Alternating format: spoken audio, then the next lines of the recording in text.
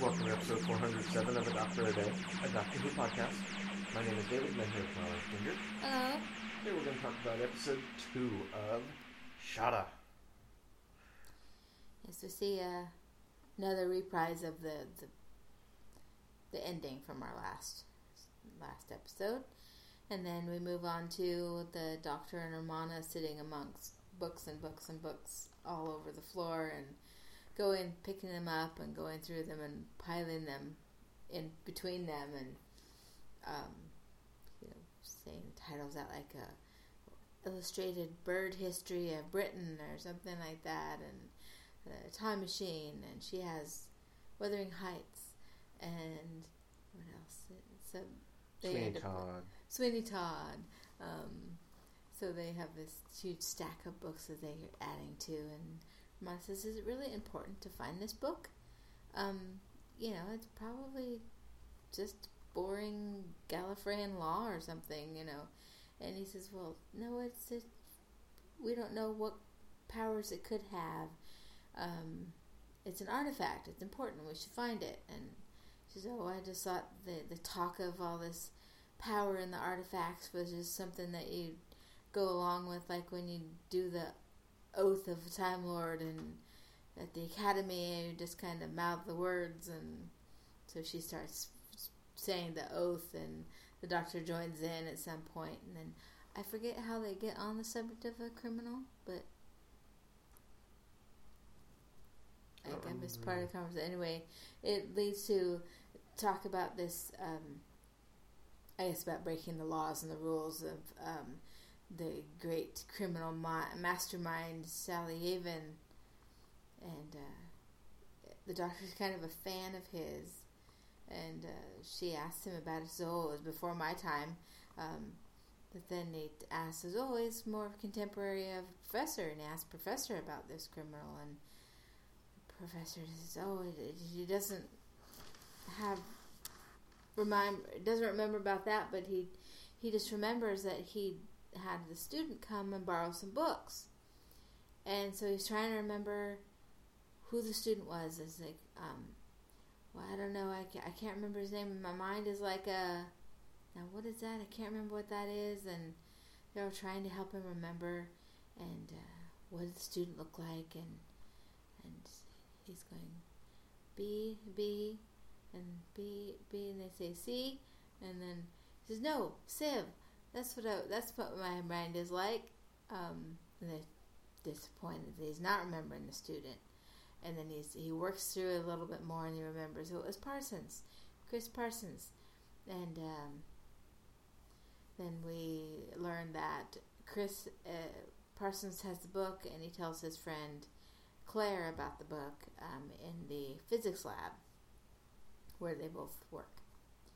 The professor remembers Chris, and he knows his whole history, even his graduation and what he gets his degree in, even though that hasn't happened yet since he is Time Lord. And he says, he should be in the physics lab. So the Doctor says, "I'll be back in 2 minutes." And then he tells Romana that if he's not back in 2 hours, to lock themselves into the TARDIS and signal for help. So the Doctor heads off on a bicycle that he's apprehended from somewhere. We also see Chris on a bicycle heading somewhere on campus. Skagra asks Watkins, what was his name? Sorry. Yeah, Watkins. When he sees him, if the professor is available now. And he says, "Yes, the Doctor left some time ago." So Romana is shivering by the fireplace, and Professor asks her if she's cold. She says, "No, just the screamy voices has got her a little unnerved." And he says, "A good cup of tea would be good for that." It's the second time he's offered her tea, I think, anyway. So he goes off to do that and finds out, I'm out of milk, so I don't have enough milk. And she says, don't worry about that. But no, he's going to go out and get milk now. So she says, no, we have plenty. So I'll go in the TARDIS and get some. He says, oh, you won't be right back because the kitchen is way far away from the control room and those things. And, he recognizes it as a Type 40 as well. And she says, well, I'll get some, so to keep him from going out. As she disappears into the TARDIS, Skagra enters. He accosts the professor and says he wants the book. Give him the book. He wants the book from the Panopticon. And professor says, well, how do you know about the Panopticon? And I don't have any book. I mean, I have books. They're all around here, but I don't know. I don't have that. I don't have your book. Then he threatens the professor with the sphere that rises out of his bag, and then comes over to the professor, attaches itself to his head, and the professor falls down onto his knees and then onto the ground. The doctor goes to the lab and meets Chris's friend Claire and decides to examine the book closely. So Romana comes out of a TARDIS, followed by K9, and they see that the professor is on the ground, unconscious. K9, she thinks he's dead. K9 says, no, but he's in a deep coma. He's had psychoactive extraction. Chris Parsons enters and meets Romana and sees the professor is in a bad way. He says, well, I just came by because the professor loaned me some books. And he says, oh, a book? This book? Did you have it with you? And he says, no, I left it at the lab. Well, there was a doctor there. Well, I don't need a doctor. I'm not ill. And he says, no, the doctor. Like he's going to understand that. K9 then says that the professor is fading. Romana then tells Parsons to go into the TARDIS, go in, where to find the medicine kit in the TARDIS. Very complicated directions. And he says, oh, I thought for a minute you're telling me to go into the police box. I was. So he goes in, looks in, comes right back out, and is pointing back like with mouth agape, like what, And she says, "Go on" or something, and he goes in and he does return with this medical kit. It's kind of an electronic collar thing that she fits around him, and she explains that the electronic collar will take over the functions, his bodily functions, so that his autonomic brain will not have to do those things and will free up so that he could think.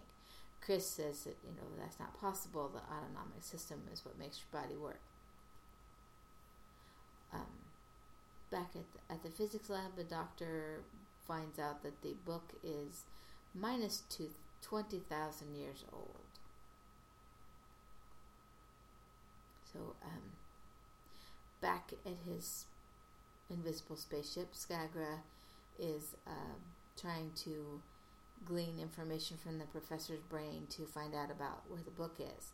He's able to see some cloudy images of people coming to, the student coming to borrow the book, but not really who they are. Other images we see of the Dr. Romana, but not their faces. Other things like that, but he doesn't have the information about the book from the professor's brain. He's not able to find it. K9 says that the professor is deteriorating. He's dying quickly. Romana quickly asks K9 to magnify the professor's heartbeats. She says heartbeat, or does she say beats? I think I don't know if she says beats there, but she does mention his hearts at one point.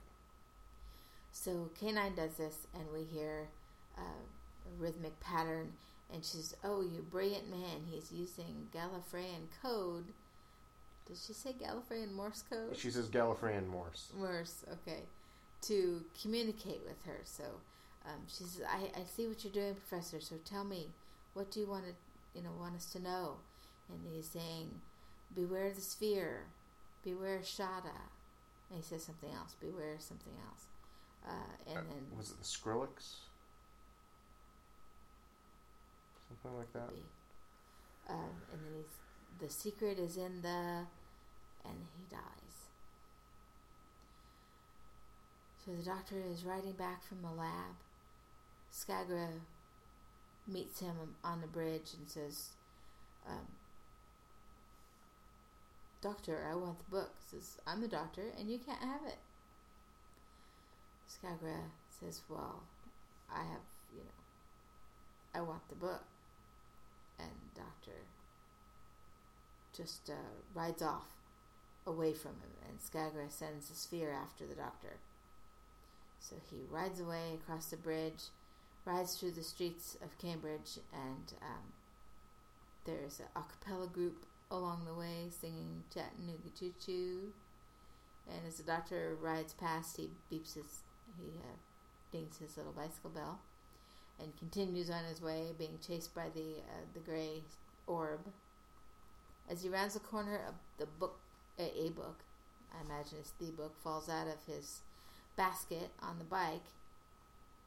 As the doctor rides off, not noticing the sphere still chasing him, Skagra comes up and he finds the book, opens it, and takes it away. The doctor leaves his bike next to a no cycling sign and runs off, trying to confuse the sphere. So he runs through some of the streets of the shops of town, but the sphere is still finding him out. Doctor is down an alleyway trying to climb over a fence. When the sphere catches up to him, Doctor falls back from the fence and the sphere is right there and is coming towards him. And we end. That sequence with Professor Carnotus is one of my least favorites in this story. You mean the sequence using where he's Gallifreyan Morse code? Oh, that. Okay. Really? Well, my thought was that would it be called Morse code? Exactly. That's one of my big problems with it. And I know she's probably just using that term so that we understand what she's talking about, but that's still... It causes me to pull right out of the story and think, well, they wouldn't call it that. Yeah, that was my thought. Like, Morse? Okay, why would they have an Earth invention? Yeah. Or if it wasn't invented here and we just, Had she just referred to it as Gallifreyan code or something, I wouldn't have had an issue. Or he's sending a coded message. Yeah. In his heartbeat. That would have been better. Or say it like Morse code. Yeah, for the benefit of Parsons. Yes. Say, well, if he could, say, well, what is that? Why are you doing that? He says, it's like Morse code. He's sending me a message. He's trying to communicate. That would have been much better than saying it was Morse code. Mm-hmm. And then Chris makes the comment that, well, I can tell that you're not from this planet. Are you? Earlier she had made the comment about the autonomic system, and he said, well, human autonomic system doesn't work like that. And so she reveals that the professor is not human. True. Sorry, I missed saying that to hear it. So he was sort of primed for the fact that he is amongst aliens. Yeah.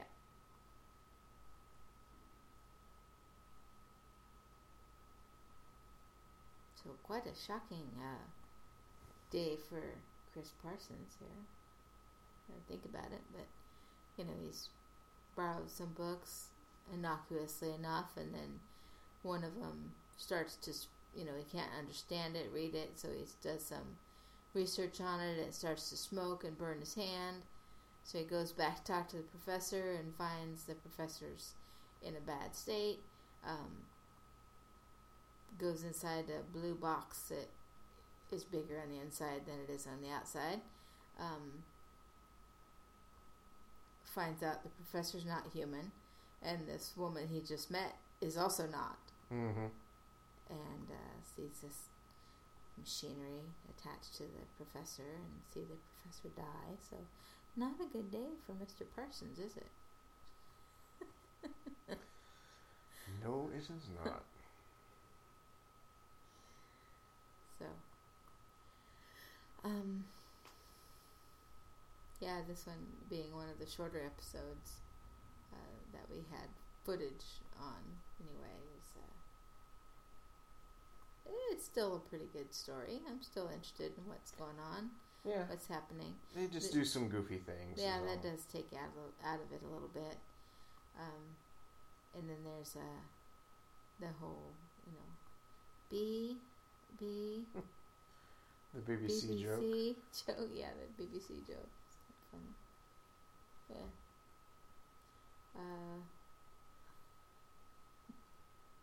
And then Skagra I think he actually says, "I'm Skagra, Doctor. I'm Skagra, and I want the book." And that's why I think he says, "I'm the doctor, and you can't have it." Yes. Yeah. Okay, I missed it. Forgot to say that he introduced himself. And says, "I want the book." That's fine. You can't have it.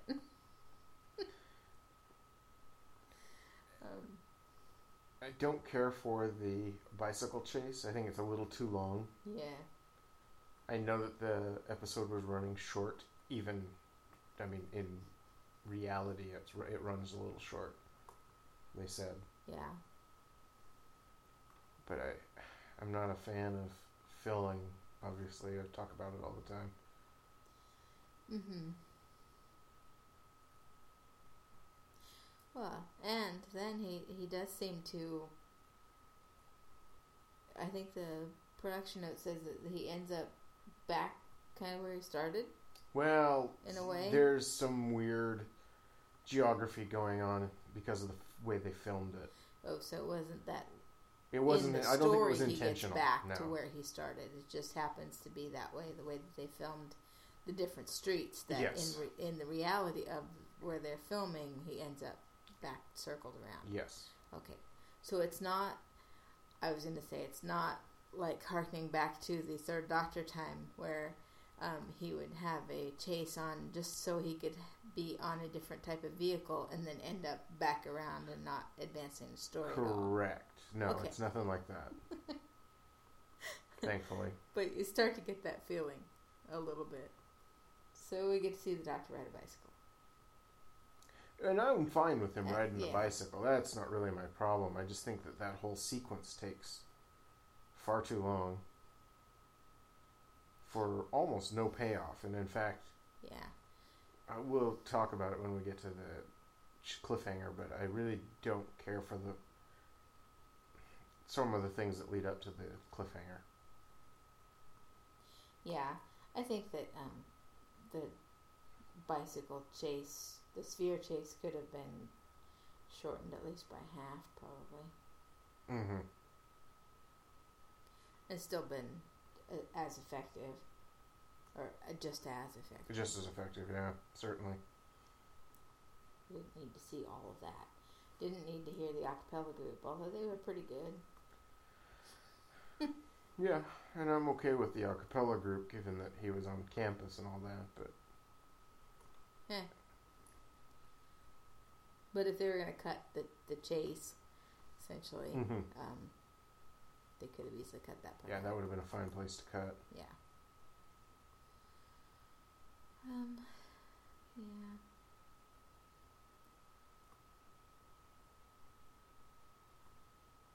Other than that, there's like I said, it's short episodes. There's not a lot of advancement, but there is some.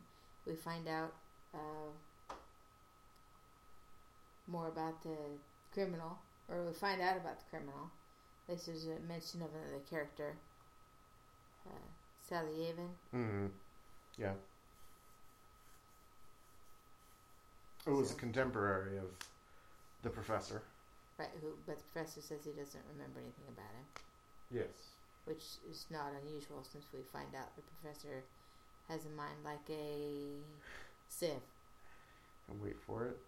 Wait for it.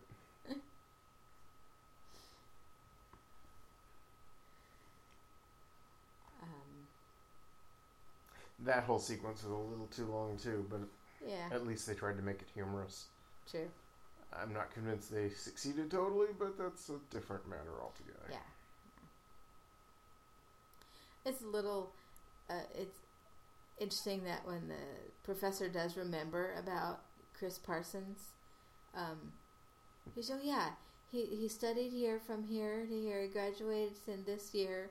It's like, and he hasn't done that yet, you know. It's him getting his tenses mixed up again.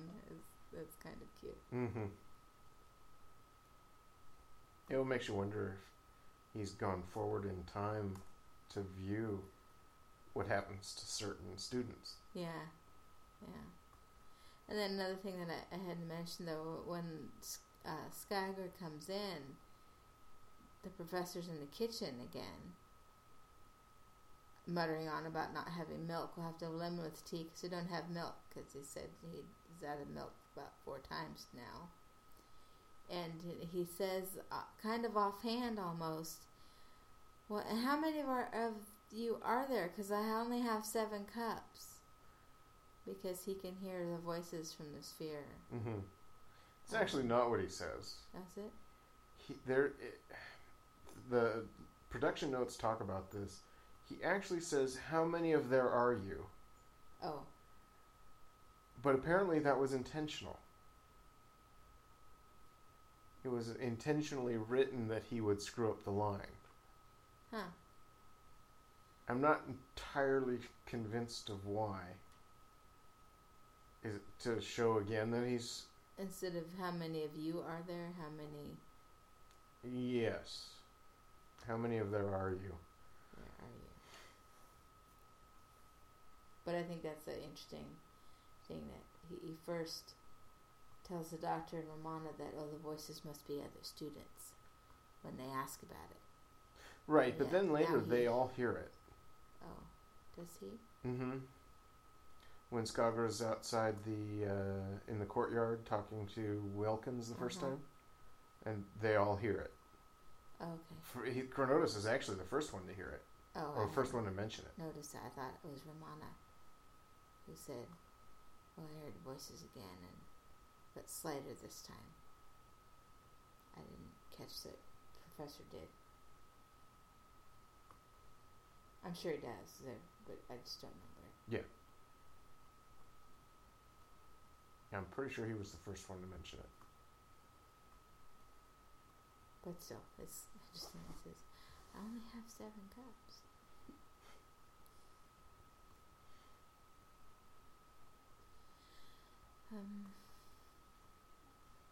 There's a little problem with his spectacles. Yes. That appear and then disappear and then reappear. There's also a problem with his eyes, which can't decide whether they're going to be open or closed or moving when he's supposed to be in a coma. And when he had died, he was still breathing, which I know he has to do, but usually they try to hide it a little bit. Well, no, you would think that they would try to hide it a little bit, but often Yes. they do not.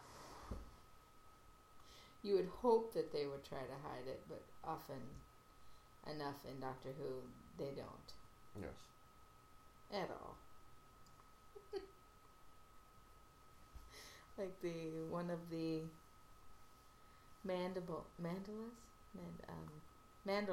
one of the mandrels in the Nightmare of Eden, supposed to be dead, and he's obviously breathing on the ground. Yeah.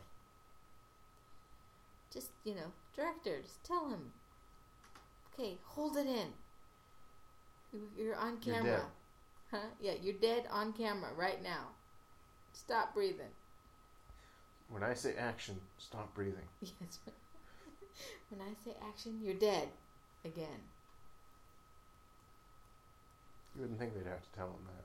Yeah. But, anyway.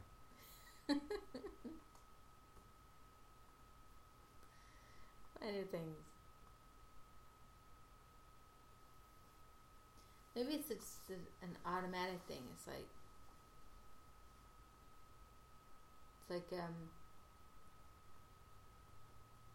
when your sister has her picture taken, she closes her eyes. Yes. Could be. They on camera, they breathe instead of not breathing. Yes. I don't think I have very much else, you? No. Well, you did mention in Naiman, Horns of Naiman, that we would see another actor from Waiting for God. Yep. So we saw Tom as Soul Deed. And this time we see Harvey Baines, as, well, Chris Parsons. Daniel Hill. He plays the director or manager of the retirement community, who was basically always out to make a buck or pay as little as possible for the residents until he was tricked into doing something, doing the right thing by Graham Crowden. Such a fun show. Yeah, I've only seen a couple of them. I don't know why. I haven't avoided it on purpose or anything. It always seemed like you were, though, when I'd be watching it. You never seemed to want to pay attention to it when it was on. So it always felt like you were avoiding it. I don't know. We could try and watch them again sometime. It doesn't matter. I know ones I haven't cared for, particularly have not really cared too much for Good Neighbors or Good Life. Some of it's okay. I love that show too.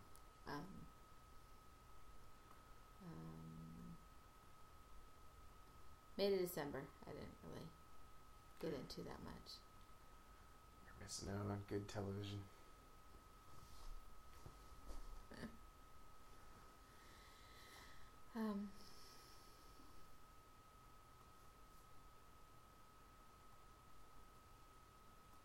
So cliffhanger? Yeah, so cliffhanger. Trying to see if there's anything else to mention. So my problem with the cliffhanger is that the doctor tries to climb under the fence. Did he? Yeah, he's half under the fence when the sphere catches up to him. Oh, I couldn't tell if he was just scrabbling his feet or if he's trying to actually get somewhere. Unless he's trying to go under the fence then. Yes. Unfortunately. Like that was going to happen. And yet, he tries anyway. Was the fence was locked? Couldn't he have tried a sonic screwdriver? They might as well have done because it gets him out of every other scrape. Why not that one? Although, as we learn in other Doctor Who, that would not be an electronic lock, so maybe it wouldn't work on. Yeah, that's a good point. It doesn't work padlock. It doesn't work on non-electronics at this point. You're right. Well, okay then, but still, that was one of my first thoughts. It's like, why didn't he just unlock it? Oh yeah, there's that. Even if he'd made it to the top, he would have snagged his scarf on the barbed wire. That wouldn't have made him happy. That would have made the doctor mad. You don't want to make the doctor mad. Or is he going to Hulk out or something? You wouldn't like me when I'm angry. Oh, I'm married to you. I'm well aware of that.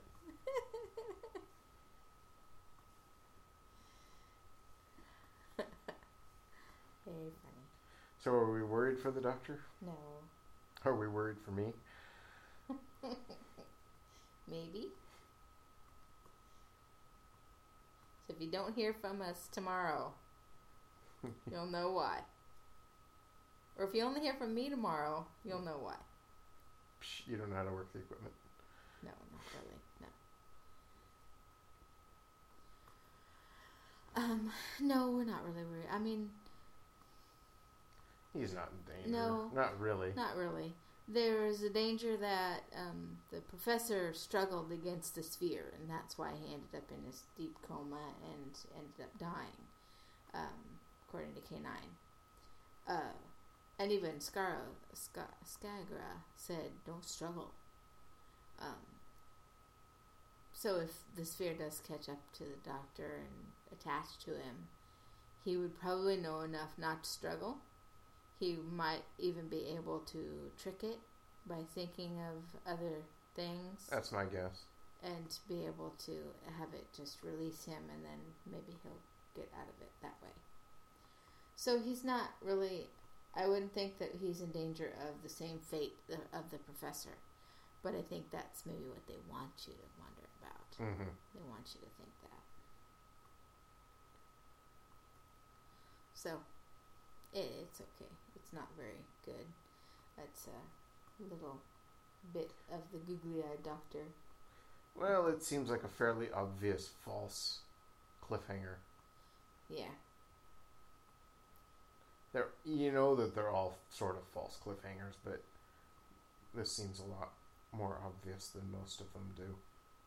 Right. It's more of a... It's like directional. It's trying to make you think of it in a certain way. Mm-hmm. And those aren't the best ones. The best ones are... It's presenting you with the information. This is what's happening now. But they're more effective when you have more questions you consider. It leaves you with, how could this go? What if this happens? What if that, so that it's a little more interesting. There's more supposition on your part to keep you guessing and make you more anxious to see the next episode, find out what the resolution is. See if your idea was right, or see, just how it resolves itself. Hopefully in an interesting way. Right. But those are the more effective cliffhangers for me, for the story. Because if they're going to put something in this type of episodal form, then you need to put some effort into the cliffhanger, since you know you're going to have one, Mm-hmm.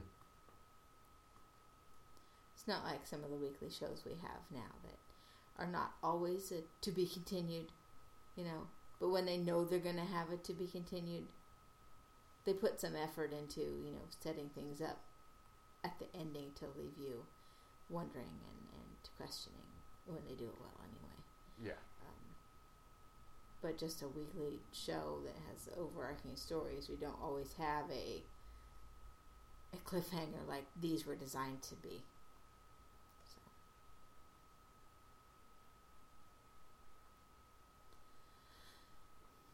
Is that it? I think so. All right. Well, join us tomorrow when we talk about episode 3 of Shada. Join us then, and thank you for listening.